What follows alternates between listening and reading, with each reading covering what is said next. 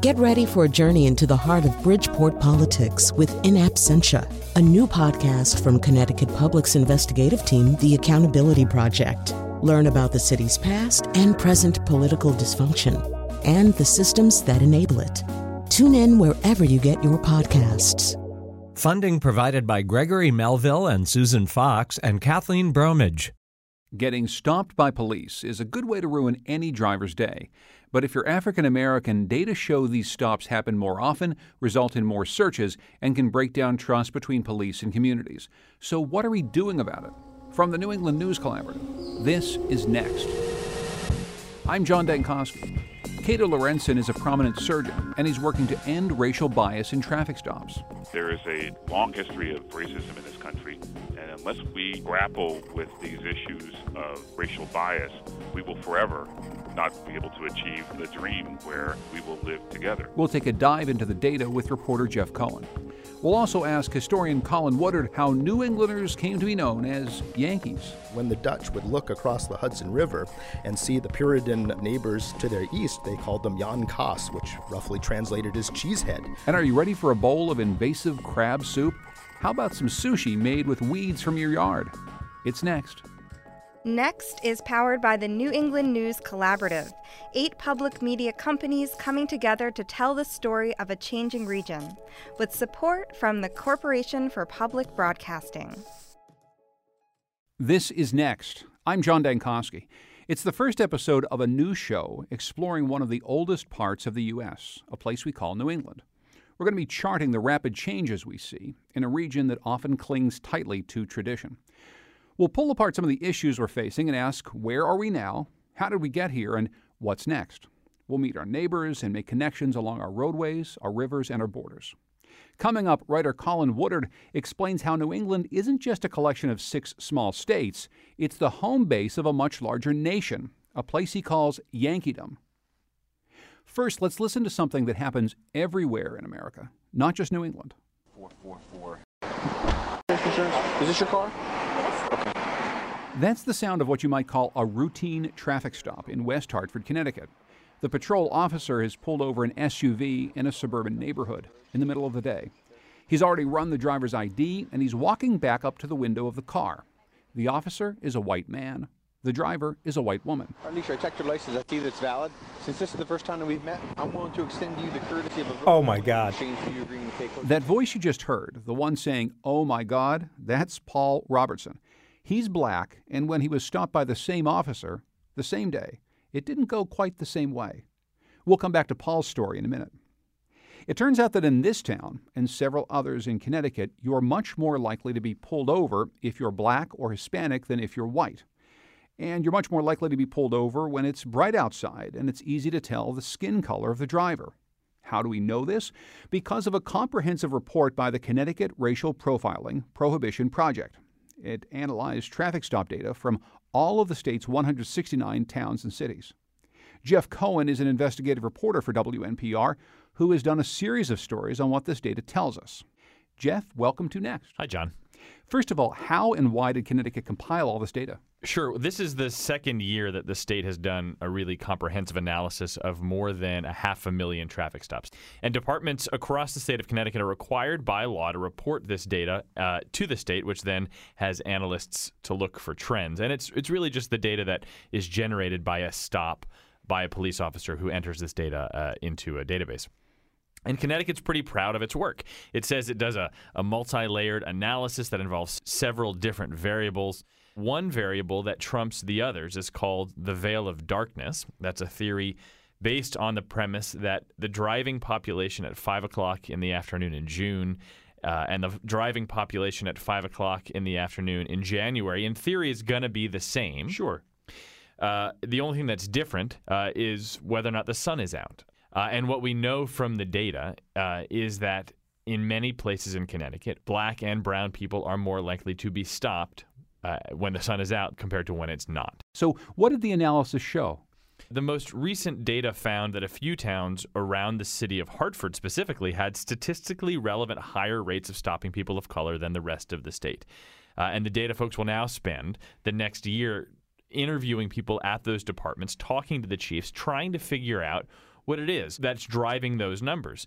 It's also important, John, to note that while police in the state support the idea of equality in policing, many of them have serious concerns about this effort. They say that the data overlooks the human side of policing. It's too cut and dry. It doesn't take into account variables like some communities have more people of color behind the wheel than others. Some areas get policing more because they have more crime, that sort of thing. We found a few important threads in this data. One has to do with defective equipment stops. It's a really important issue right now after the death of Philando Castile, which happened in Minnesota. It's a case that may have begun with just this kind of stop, and it, of course, ended tragically. Who did you talk to about this issue? I spoke with Dr. Kate Lorenzen, among other people. He's a Yukon physician. He's an engineer. He's also on the board of this project that we're talking about. He's black, and he's been stopped for a defective equipment stop. And so broadly speaking, a defective equipment stop is anything from a busted taillight to your windows are tinted too dark to you've got an air freshener hanging from your rearview mirror. Pretty much every car on the road could be pulled over for something. If you can pull over someone for having a rear license plate illuminator light that's dim, as I've been pulled over in the past, yes, you can pull over someone for almost anything because it is a source of bias. And it really, as we can see, it can have really grave consequences. What it does is it allows police officers a lot of discretion. And in Connecticut, what we know is that in very many places, that kind of stop that offers the police officer a lot of discretion on who they pull over disproportionately affect people of color. In a bit, we're going to hear from a police department in Connecticut that's trying to cut down on the number of defective equipment stops its officers are making, and it's having a big impact. Now, Connecticut isn't the only state collecting data like this and using it to change the way it's training police. The state of Rhode Island commissioned 2 studies, 10 years apart, from Jack McDevitt and his team at Northeastern University's Institute on Race and Justice. And what they found isn't too different from the Connecticut story. In some Rhode Island towns, the disparity in traffic stops between white and non-white drivers is more than 10%. What we tend to see is, unfortunately, that more people of color are stopped, and those motorists are often cited more. In other words, they get a ticket more or they're searched more than white motorists who encounter on the roads. There are communities, and unfortunately some of the same communities from 2004 to 2014, that have big disparities in the racial and ethnic demographics of who they stop. But we did see a good story in that in what we call post-stop activity, which is who gets a ticket, who gets searched, who gets found with contraband on them. The training that happened after the 2004 study seems to be bearing fruit. Police officers are searching fewer cars, and they're finding more contraband on those that they search. And why that's important is that if you've been pulled over and searched and nothing was found, you really feel that that's an intrusion in your privacy. And it makes you wonder why you were singled out. If you're a person of color, your conclusion might be because of what you look like or your heritage. The fact that there are fewer people being searched and not found anything is a good thing for trust in community relations between police and their communities. Sometimes that trust and community relationship building all comes down to communication. Take the case of my former coworker, Paul O. Robertson. Paul's black, and he's filing a complaint about an incident where he was pulled over by a police officer in suburban West Hartford, Connecticut. He also posted about it on Facebook. Paul wasn't angry about the reason he was pulled over. He was speeding, and he wasn't subjected to a search. What bothered Paul was the way the officer talked to him. We got a hold of the dashcam video of Paul's stop and invited him into the studio to discuss what happened. Paul, welcome to Next. Thanks for joining us. Oh, thank you for having me. First of all, I want to have you take us through the traffic stop and where exactly you were headed that day and what you were doing and what led up to this stop. Well, I started out, I had an early morning appointment in West Hartford, and I had left, and I was traveling down. As a matter of fact, I was en route to Dunkin' Donuts and hitting the bathroom, and I had to go to the hardware store. So I'd left my appointment. I was traveling south, getting ready to, head down to Dunkin' Donuts. And then I hit a stoplight. You can see on the video that Paul drove through the next traffic light, which was yellow. Then the lights on the police car go on and Paul pulls over. Listen closely to their interaction. Some parts are a bit hard to hear. Hi, good morning. Can I see your license, registration, insurance, please? Paul, is your current address on Haskins?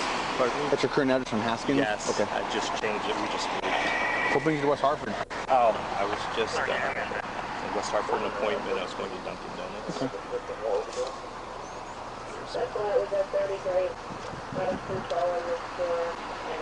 How often do you come to West Hartford? Okay. Are you familiar with the speed limit on South Main Street? I'm sorry. Yes, was I not going speed limit? No. You know the speed limit? I'm sorry. 30. It's 30. Any idea how fast you're driving? I'm sorry? I go down to 48 miles an hour. Oh, 30. That's why I'm stopping. Sorry. Did you catch that? The officer asked Paul, what brings you to West Hartford? And then, how often do you come to West Hartford? Having that line of questioning, honestly, I was just floored because in my mind, I'm trying to be respectful at the same time and not trying to, create a conflicting situation in that moment. Could I ask, Paul, what specifically did you hear in his words? If not the exact words, what did it translate to you in your brain? Well, and that's a great question because in my brain it translated to, what are you doing in West Hartford and have you ever been here? The officer takes Paul's documents, asks him to wait in the car, and then you hear him typing on his laptop. A few minutes later, he walks back to Paul's window and gives him a ticket. Paul asks him a question. I was curious as to why you asked me about being in West Hartford. Oh, because you said you're from Windsor. Yeah. Now I'm really ticked. Question, because I'm in West Hartford all the time. Okay, but I don't know you though. So it says Windsor. So my question was, which obviously I led into, is this the way? How often are you in town? Because the more often you're in town, the more likely you are to know the posted speed limit. That's all. Windsor is miles away from West Hartford. It's like, was I in another country? Is there something very special about West Hartford that, in terms of their traffic laws that we don't have anywhere else? That was the first time you saw the video just now, right? Correct. First time. So I'm wondering, in watching the video, if there's anything about seeing it that makes you feel different. No, it is the language, the demeanor in terms of how it's communicated. And then, as I said, just the questioning and the line of questioning made me feel like I didn't belong. We wanted to see how this officer interacted with other people during traffic stops, so we got all the videos we could from that officer's dash cam, 5 in total. We played one for Paul that took place on that same day and on the same road where he was stopped. This time, the driver is a white woman. 444. Is this your car? Yes. Okay. Alicia Kerner on Walden Street. Okay. This is a point over going 46 and a 30. I want to show where I was back from the side of the road. There. Okay. Is there any reason you're going that fast? Honestly, I didn't realize it might be. The woman says something about rushing to meet a babysitter. The officer goes back to his car, and we pick up where he returns to the woman. Alicia, I checked your license. I see that it's valid. Since this is the first time that we've met, I'm willing to extend you the courtesy of a Oh my God. exchange for you agreeing to pay closer attention now faster driving. Let me go back and just replay that. Alicia, I checked your license. I see that it's valid. Since this is the first time that we've met, I'm willing to extend you the courtesy of a verbal warning in exchange for you agreeing to pay closer attention now faster driving. Fair enough? Thank you. All right, drive safely, please. So what the officer says to this woman is, since it's the first time we met, he's going to let her off with a warning. She was going 46 in a 30-mile-an-hour zone. You were going 48 in the 30-mile-an-hour zone. I am speechless yet not surprised. I'm totally speechless. And it's interesting because the conversation didn't ensue. I don't know you. The conversation is, this is the first time we've met. Is it a male-female thing? Is it a color thing? But still, I think even if you look at that particular stop, you see the demeanor. The demeanor is quite interactive and somewhat friendly. And as I said, complete opposite. So seeing that video, does it change anything that you think about the interaction you had? It confirms it. Are you glad you put this out in the public and you decided that you were going to make this traffic stop, this fairly routine thing that was important to you, so public and actually have a dialogue about it? It highlights something that I think is wrong. And it may not be just the West Hartford Police Department. There are other police departments across the country, as we can see. The purpose of me putting it out in public was to letting people know. It's like, there is still a major, major problem. There's something that has to change within our culture. There's something that has to change within our community. Paulo Robertson, thanks so much for joining us. I appreciate it. Thank you for having me. Paul's had a back and forth in letters with the West Hartford Police Department, which has stood by its officer, but has acknowledged Paul's concerns. We reached out to the chief for this story, but he declined because Paul's complaint was under review. That's also why we're not naming the officer. You can watch the dashcam video of Paul's traffic stop for yourself on our Facebook page at Next New England. The story of racial disparities in traffic stops in states like Connecticut and Rhode Island, where there are large minority populations, is very different from the story of Vermont, a state that's overwhelmingly rural and overwhelmingly white. But that doesn't mean these stops aren't a problem. We've heard, as lots of law enforcement agencies had heard, anecdotal stories from citizens of color saying, I'm being stopped. I feel like it's disproportionate to the need here. Is it normal for my black son to be stopped, 4 to 5 times a month? These types of stories from people who are concerned. That's Captain Ingrid Jonas of the Vermont State Police explaining why her state began gathering data on traffic stops years ago. Remember that researcher from Boston, Jack McDevitt, we heard from earlier? Vermont got him to analyze traffic stop data, and that report was released this spring. It also showed racial disparities in traffic stops and searches, all the same problems seen in the Connecticut and Rhode Island data. So they asked Jonas to take on the job of Director of Fair and Impartial Policing and Community Affairs. She's taking a hard look at the way police in the state are trained. When we go through the academy, so when we're brand new, we're still in the training process, we practice techniques for approaching vehicles, and we do it over and over again. And we also see videos that are very upsetting and scary. We see video footage from a cruiser of the officer who's left his or her cruiser and is suddenly overtaken by violence from the passenger. We have these images etched in our mind, and I think that our trainers try to help us understand what can happen, the worst case scenario. But the truth of the matter is that the overwhelming majority of our motor vehicle stops are just really, not going to lead to violent incidents. So nobody likes to be stopped. And oftentimes people are argumentative or impolite, and it's just kind of the nature of the work. But it sets up this dynamic that we, I think, also can contribute to, where it just doesn't feel good to either party. In Hamden, Connecticut, a suburb outside of New Haven, Chief Thomas Wydra says his department is making changes too. Wydra told Jeff Cohen that he's told his officers to think twice before pulling someone over for things like a busted headlight. I've driven my point across that I am more interested in those motor vehicle violations that are known to cause accidents with injuries, and accidents that produce fatal consequences. Speeding, stop sign violations, texting and driving, distracted driving, red light violations. His department has participated in fair and impartial police training with the Department of Justice, which included a discussion of bias. Wydra says it was helpful. All humans possess subconscious thoughts and subconscious biases. And it's okay to admit it. And so it's important for police officers to understand that their experiences as police officers can either reshape or remold them and cause them to make decisions that they're not intending to make. But he says the report doesn't tell the whole story. Part of the reason more minorities are stopped, he says, is the higher demand for policing in these areas populated by non-whites. Those are the folks that are emailing me and calling me, and when they see me, begging me for enforcement. It's important to note that Wydra says his department was making changes before the data was released. He says it's part of a department-wide shift in focus toward engaging with the community rather than handing out tickets. Is it possible that we are most effective when we are simply in neighborhoods, driving around, talking to people, engaging in people, riding our police bicycles, walking beats? So Jeff Cohen, a lot of police departments are talking about this, wanting to get more police walking the streets and talking to people. But you've seen some big problems in making this work practically in cities and towns. That's right. Take Hartford, for instance. On the one hand, it wants its officers, as the mayor told me recently, all of its officers to have an ethos of community policing, meaning this is sort of not just what we do, but who we are as we patrol our cities. But on the other hand, the city of Hartford has 20% fewer officers than it needs. When you don't have the money you need to pay for the people you need, it's harder to get officers out of the enforcement business and into the community business. And that's where some of the tension is today.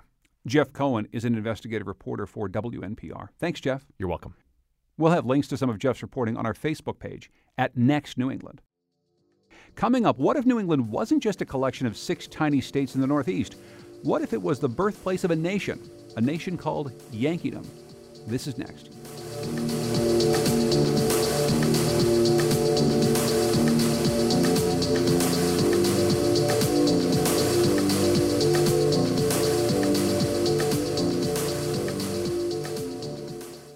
Next is made possible in part by our founding supporters who believe in the power of collaborative news coverage, including the Common Sense Fund, supporting the New England News Collaborative in its coverage of climate change and global warming. Imagine a map of the U.S. that's not divided into 50 states, a map where 11 distinct nations sprawl for hundreds, maybe thousands of miles, connected not by our current governmental boundaries but by a common culture. Imagine a New England influence stretching across New York State, the top tier of Ohio, and into the Great Lakes.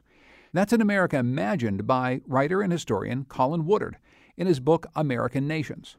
We thought he could help us understand our nation, and so we caught up with him in the library of his hometown of Freeport, Maine. Colin Woodard, welcome to Next. Thanks for joining us. Thanks for having me. So let's start with some of the basics of the American nations that you talk about. You've divided up North America into 11 parts, which are divided culturally. Each nation has different political and religious and ethnic characteristics, and it goes all the way back to the people who settled there. Since this is a show about New England, let's talk about our home base here, a place that you called Yankeedom. What exactly is Yankeedom? Well, Yankeedom is the greater New England cultural space. In other words, New England and the areas of North America which were originally colonized by New Englanders and their descendants. And with them, as with the other nations described in American Nations, came the cultural assumptions and institutions and values and stories about who we are and, religious proclivities and philosophical ideas and indeed all of the things that make up culture. So what are the stories, the characteristics of Yankeedom that we have exported from this little part of the world? Well, there are a number of characteristics. So the early Puritans were the original colonizing culture. They were there to build a applied religious utopia, right? The light on the hill. It was going to be, they believed themselves to be have a special covenant like the Old Testament with God, and that they were the chosen people, and that they had a mission, and the mission was to create a more perfect society. And indeed, that's what they tried to do, and they did it as a collective endeavor. The idea was to ensure the community's freedom. The idea in the New England and Yankee mind is that the danger to freedom would be that individuals, because individuals are corrupted and sort of a nasty lot in Calvinist thought, that a rapacious individual might rise up. One of us will rise up and become a tyrant over the rest of us. And there was this faith that you can execute your utopian experiment, you can try to improve the world through shared public institutions. I mean, you see throughout that Yankee space, that's the area where there's the most comfort in government being able to possibly do things right, or at least ideally it should do things right. While New England shares so many of these characteristics that you describe very well as Yankeedom, you're a Mainer, I live in Connecticut. People from Maine and New Hampshire and Vermont certainly all see themselves as very, very different types of Yankees. How much do states define us? I don't think it's even so much the states. I mean, these broad regional cultures, including Yankeedom, are at the big level, at the sort of level of nation, as you would think of it in Europe. If you start zooming down more layers, ethnographically, in terms of settlement history, in terms of the relationships and historical backstory, there are all sorts of subtleties at a higher and higher resolution. Indeed, you can write an entire book about the deep scarring of the people of Maine early on by their experience of being absorbed into the greater New England Puritan-driven Massachusetts cultural space and becoming the District of Maine. There's a lot of parallels with being a post-colonial people, including the feelings of resentment towards the metropole, in this case Eastern Massachusetts, and all things Massachusettsian, but also the sort of sense that we're not good enough to stand on our own, this lack of confidence. You could tell a story like that about the differences between Connecticut and Massachusetts, between eastern Massachusetts and western Massachusetts. You can bring in the little Scots-Irish enclaves that were intentionally brought in by the great land barons to stop the Indians. They were supposed to populate the frontier. They brought in whole boatloads of Scots-Irish to places like Derry and Londonderry, New Hampshire, but also moving on to the coast of Maine and to other areas. And those areas and counties and towns had a very different role and culture in our history. So yes, you go into a higher level of resolution, and there are all kinds of distinctions and differences, but behind it all is a common framework at the big nation level. So if there's a common framework across Yankeedom, even within some of these differences, talk about our friends, our neighbors, our allies. I mean, sitting here in Hartford, Connecticut, as I talk to you, I will note that there's only one tiny small sliver of what we call New England that is not part of Yankeedom, and it is roughly Fairfield County, Connecticut. Now, those of us in Connecticut have always felt like Fairfield County is its own thing, and you have essentially formalized that as it being part of a place you call New Netherland.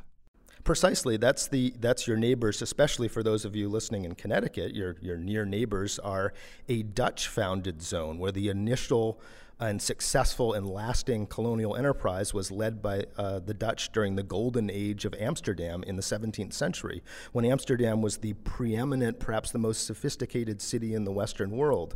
And right during that time period, they founded this colony at the mouth of the Hudson River on the end of the island of Manhattan, and it had a Dutch minority from the very beginning. When it was a village of 600 or 700 people perched there, what became New York City had a multi-ethnic, multi-religious, polyglot population. There were Swedes and Dutch and Yankees and Indians and French and people of all sorts and religions and Sephardi, all in this little village, and it was plugged in as a global trading base, a sort of city-state like the ones on the Baltic from the very beginning. And indeed, it's still that today, now that it's one of the biggest cities in the world. So that's a very different culture from New England. And when the Dutch would look across the Hudson River and see their neighbors, the Puritan-centered neighbors to their east, they called them Jan Kaas, which roughly translated as cheesehead, because they seemed so backwards and inwards looking and intolerant and the like, and that name stuck as Yankee. I'm interested in this idea of New Netherland being a place that has always been defined by diversity, and how you feel diversity has been part of the story of Yankeedom. On our program, we want to tell the story of a place, New England, that is changing quite rapidly, that is seeing seismic shifts because of immigrants coming from all over the world and changing some of the long-held traditions that we have. We think of ourselves, I think, in New England as a place that is very welcoming of outsiders, but you write that has not always been the case, and that's certainly compared to a place like New Netherland or Greater New York, we have been less tolerant in some ways here in New England. It's about a different idea about identity and how you acquire it and what the American identity should be. So the early Puritans were not tolerant of outsiders at all. In fact, unlike most of the other colonies, you had to apply to be allowed to visit or become a resident of Massachusetts Bay, and indeed you had to go through a vigorous process to be admitted as a member of the church before you could really be a citizen. So it was a very difficult and not particularly tolerant place at the beginning. Once the real great waves of third-party immigration started in the middle and second half of the 19th century, huge numbers of people came and were welcome to come to New England in the Yankee space. But here's the catch. Unlike New Netherland or the Quaker-founded areas of Pennsylvania that stretch out into parts of the Midwest, the model was not that immigrants could come and settle an entire community of whatever it be, Poles or Irish or Italians or whatever immigrant group it was. Our model was the melting pot, which is a very different thing. The idea is, yes, you can come, but you are supposed to assimilate and become like us, right? You're supposed to melt away your differences into our stock of stew. Help me square this other piece of New England's Puritan roots and our role now as one of the most socially progressive parts of the country. For instance, Massachusetts becoming the first state to legalize same-sex marriage many years ago. The sense is that these states of New England are the place where social progress is made, or at least that's how we like to think of ourselves. But the Puritans that founded this region probably were some of the least socially progressive, at least in the ways that we think of them today, people of any history we can imagine. Right, highly intolerant, absolutely. However, what has stayed back to the Puritan period is this sense of there being a mission, right? That the culture has a mission to perfect itself, to be constantly attempting to build a better and more ideal society, and that we should do it, and that we all have sort of a moral duty to do it and to make things better. And at certain times, that had to do with making sure that none of those nasty Quakers showed up, or that the taint of Catholic immigrants who were supposedly all agents of the Pope, that you had to set up public schools and try to prevent them from having their own parochial schools so that they would be assimilated into being good Yankees. And up until the Civil War period, when you started having enormous emphasis on, you had to abolish slavery, that was an abomination to any sort of egalitarian society and to the freedom of the community because it fostered aristocracy and hierarchy and brutality. And so, temperance movement, the women's right to vote, all of these things in sequence were things seen as things that would perfect society and make the community better and stronger. And that has changed over time, and now the idea is that you need to be tolerant of many of the precise things the Puritans would have hated. But the mission and the society perfecting element of it is the key that's been there for 400 years now. And of course, one of the through lines you write about is that education is really at the top of the list, that the aristocracy as it has become the aristocracy that we know of Yankeedom comes from our educational attainment, not from our nobility.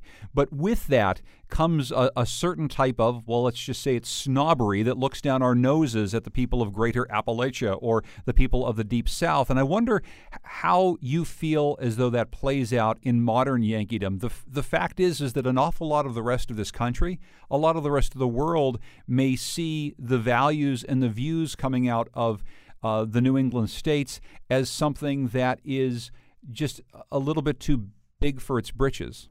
Well, there's definitely been that emphasis on education because the early Puritans believed that each person had to actually read the Bible and become informed and sort through the big problems themselves. And so it was the first society in America and one of the few in the world where there was, in fact, taxpayer-financed public education. And that most people were expected to actually attend. So it quickly had one of the most literate populations in the world at the time. And that had, very broad effects on the society. Even to have everyone be able to read opened up the possibility of the dissemination of ideas and newspapers and ultimately science. And the Puritans were highly motivated in their successors to constantly be setting up not only public schools, but colleges and universities that would act as cultural engines to further their effort to have the New England way triumph as the settlement of the continent moved west, and they would triumph over those terrible Kentuckians and all of their rivals who were also moving west at the same time. Education was a big part of it. And yeah, that could be snobbish and often was through history, particularly when the Yankee settlement rubbed up against, say, the Greater Appalachian one of the Scots-Irish, where there wasn't that emphasis on education. Indeed, there was an emphasis on individual liberty and personal sovereignty and dispersed settlement upon landscapes. You had herding people. There weren't big investments in towns and public institutions and such. The idea was personal freedom at the kith and kin level. And those two groups immediately had, were like oil and water and settlement. They tried to avoid each other because they found each other's whole worldview very oppositional to their own. One of the things that I know you were asked a lot about in 2011 when your book American Nations came out and you presented these ideas was this notion that America was becoming a homogeneous place, that everything from our politics where we're looking at Fox News or CNN and getting our talking points from national voices right down to the look of our suburbs. I mean, honestly, Colin, the difference between a suburb outside of Boston and one outside of Atlanta isn't all that stark these days. That all of these influences from the internet and globalization may be making a more watered down, more homogeneous place that strips away some of what you've written about that defines these nations. I know you've responded to that over time, but even now it's 5 years later than when your book was written. How do you feel that has progressed? Do you feel as though we've become a more watered down group of nations from when you first conceived of this? Oh, no, absolutely not. If anything, the distinctions between the nations continue to grow by almost any data set you look at. And you would think it would be the opposite, right? We have mass media and mass retailing and mass culture and the internet, and we're all watching the same movies, and you can, hop on a plane and go almost anywhere, and people move around. You would think the differences between these cultures would be disappearing, and yet by almost any metric, they're not. From political behavior to, map anything by county. Look at diabetes rates, look at income inequality, at health insurance, at the ability of somebody born in the bottom quintile of the population, socioeconomically, of reaching the top. And look at that by county. You will see over and over again these same fault lines.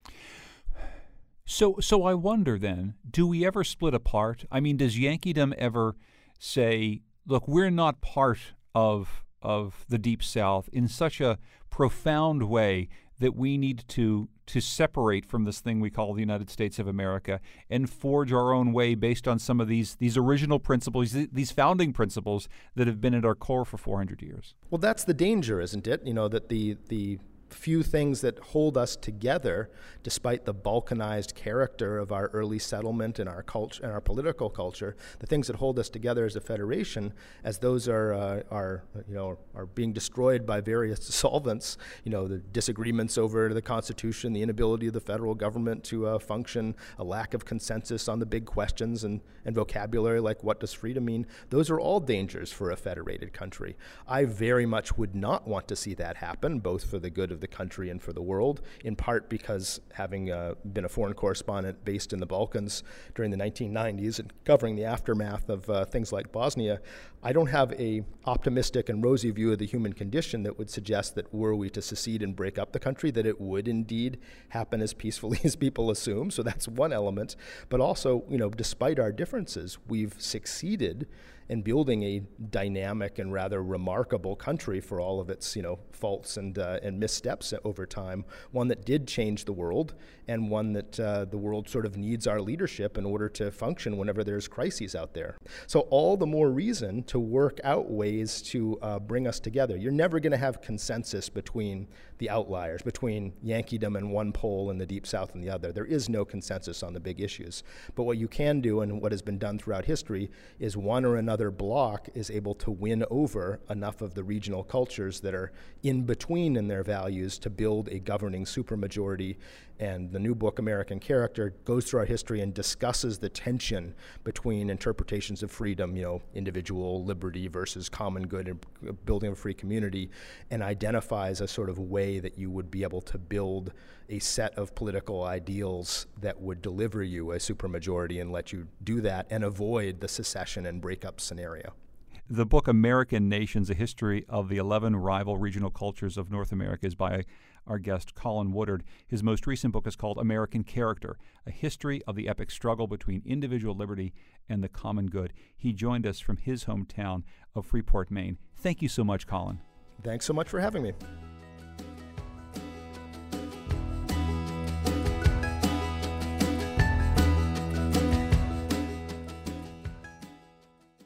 Summertime in New England means seafood, lots of it. Lobsters, clams, scallops, and for as long as it lasts, cod. Some fish like cod are considered vulnerable in New England waters. Others, like herring, are in short supply. Now, you might not think about herring as a fish you eat, but it's used as bait for those tasty lobsters, and that has lobstermen worried. Depleted stocks, warming waters, pollution, nitrogen runoff, all concerns that have us changing the way we think about what we eat from the sea. It's why a group of chefs, scientists, and fishermen gathered in Rhode Island recently to cook with what's called trash fish, or bycatch, the unwanted residue of a commercial fishing operation. And here we have butterfish.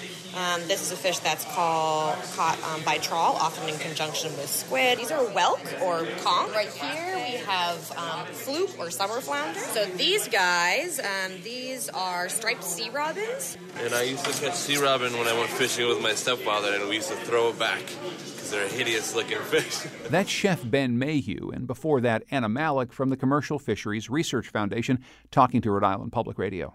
The group hopes that by putting these humble fish on the menu, it'll reduce demand for those increasingly threatened, sought-after fish that you see on just about every seafood restaurant menu.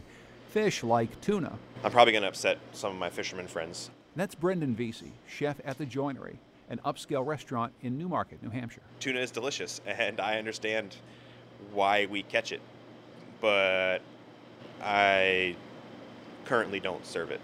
Reporter Emily Corwin from New Hampshire Public Radio spent time with Vesey to find out why tuna's off the menu. He says eating that one big predator at the top of the food chain throws off the whole ecosystem. So instead of seared tuna steaks on his menu, it's invasive green crab bisque with seared fish, fresh peas, and house-made bacon. That's right, invasive green crab bisque for $10. That creepy sound is 20 pounds of green crabs clawing and crawling in a plastic bucket. Fisherman Everett Leach is dropping them off here at the restaurant. As he stops one from escaping, another crawls right out. Keep an eye on them. They're runners. Green crabs are native to Europe and Africa, but they arrived in New England 200 years ago. They eat a lot of things fishermen are after: clams, oysters, mussels, soft-shell crabs, scallops. The Maine Clammers Association describes green crabs on their website as a cancer literally eating away at Maine's marine resources. That's a quote. Quantity is not a problem. There's millions of them. Vesey pays $2 a pound for these guys. That's a third what he'd pay for steamer clams and a ninth what he'd pay for scallops. All right, guys, it's your time. Immediately, he starts throwing the crabs into 2 big stock pots. I'm going to put them in a hot pot with some oil in the bottom and toast the shells up, and then I'll add liquid to make stock. For now, stock is about the only thing you can make with these guys. Vesey says you could spend hours shelling all 20 pounds of these crabs and end up with only a half pound of meat. And they're really small, and they're really, really hard. The shells rock hard. The stock is green and pungent, and it tastes sweet and rich. Vesey hopes someday, though, he can do something more with these little critters than just make soup. With blue crabs, for example, that's the kind you find in Maryland, fishermen have figured out how to catch them just before they shed their shells, then harvest them while they're naked. That's soft-shell crab. If we had those, we could probably get rid of green crabs in a year, because everybody wants to eat that. It's been 200 years since the New England shoreline was free of these invasive predators. Without them, think of all the moneymakers, the oysters and scallops there'd be to go around.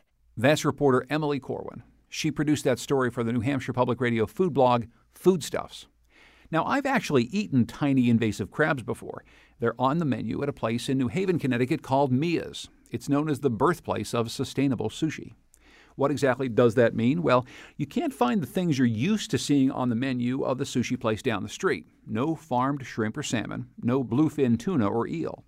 They're replaced instead by unwanted fish like carp and lots of plants. And some of those plants come from Chef Bun Lai's front yard. This is wild lettuce. Smell this. It's amazing. Oh, it smells beautiful. Okay, and then take a little tear like that. Yeah. Taste like it. That. Whoa. And it has a lot of flavors I wouldn't have expected. Mm-hmm. You know, just sort of, it jumps out at you at first. Mm-hmm. And really waves of flavor. It's Yeah. very, very sophisticated, but it's an old plant. And you'll feel that way about a lot of the plants that we'll be eating today. So, wow, look at this right over here. Another weed. That's pretty much how Bun Lai works, foraging for edibles in the ocean, in the sand, in the woods, and in the yard. We spent about 20 minutes stooped over on a sweltering day, filling a basket with wild mustards, mugwort, and dandelion weeds. He called it lunch. Then he took us on a walk to go in search of knotweed, an incredibly pervasive, invasive plant that you'd recognize growing tall at the side of the highway. This is a great road to go foraging because there are barely any cars on it. But here you go. This is, how would you describe this? Yeah, how would you describe it? I mean, I think some people, when they first see it for the first time, they'd say, oh, this must be bamboo. It's like a bamboo forest, and like bamboo, that's also invasive. It crowds everything else out. So if you look around the ground where the knotweed is growing, there's nothing else growing but knotweed, because it shades everything else out, and all the other plants around here need sun. Some of this knotweed is 12, 15 feet high.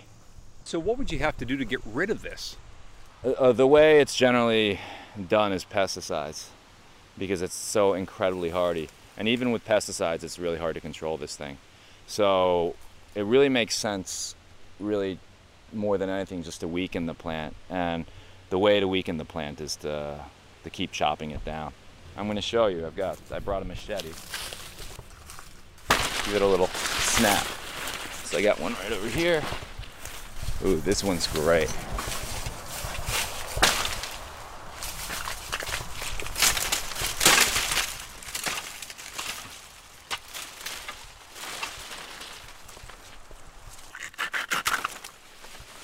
These big leaves. At Mia's, what we do is we kimchi pickle these and then deep fry them into chips. And what we're doing right at home, and you're going to taste it, is we're simmering these leaves right now in a stock, and then we're going to make our own sushi out of it. Now imagine if we took this knotweed, we made relationships with all these different parks and all these different areas where invasive knotweed was a problem. And then we were to process these into these chips, you know, that we know taste incredibly delicious because we've experimented at Mia's. Then all of a sudden we'd be able to help curb the proliferation of the species and also put it to good use. We took some of those huge knotweed stalks onto the back porch, along with another enormous leaved plant called butterbur, which he threw into the simmering knotweed stock. We took the rest of the woody stalks out to his appreciative backyard goats. Very, very excited. They know what's coming.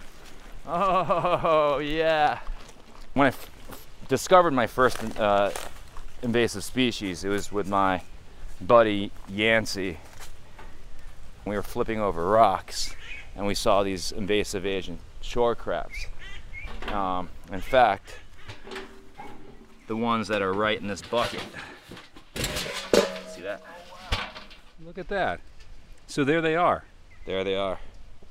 Oh my goodness. So, I thought you had like some sort of like chicken food in there. It is chicken food. So we're gonna feed these to the chickens. There's nothing quite like watching ducks and chickens run after a scurrying shore crab. Anyway, now that the animals have eaten their invasives, it's sushi time in the kitchen. And here's the knotweed coming out. Bun pulls a few leaves of the weed out of the aromatic broth. He's prepared some simple sushi rice, a homemade sauce made out of stewed seaweed from Long Island Sound, and those leafy greens we picked in the yard. We're going to step back to the origins of sushi. So thousands and thousands of years ago, people were only eating food that they would find in their backyard, so to speak. That's what we're doing now. We're eating ancient-style sushi that was much more nutritious and tastier and simpler than what it is today. And what we'll do is we'll dip it. Let's dip it into the seaweed first. And then, gosh. The seaweed, so that's like your version of soy sauce. Mm-hmm. Yeah. So whoa. I really prefer that. That's really good. And it felt good, too, making use of something we spend good money and bad chemicals trying to get rid of. For pictures of me foraging and making sushi with Chef Bun Lai of Mia's in New Haven, go to our Facebook page. We're at Next New England.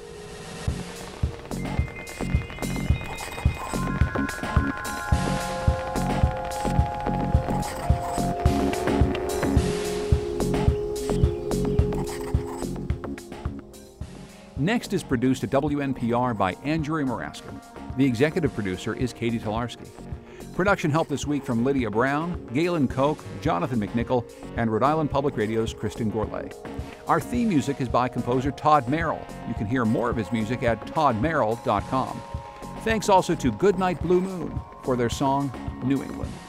The New England News Collaborative is funded in part by the Corporation for Public Broadcasting and powered by WBUR Boston, Vermont Public Radio, New Hampshire Public Radio, Maine Public Broadcasting Network, Rhode Island Public Radio, WSHU Public Radio Group, New England Public Radio, and WNPR.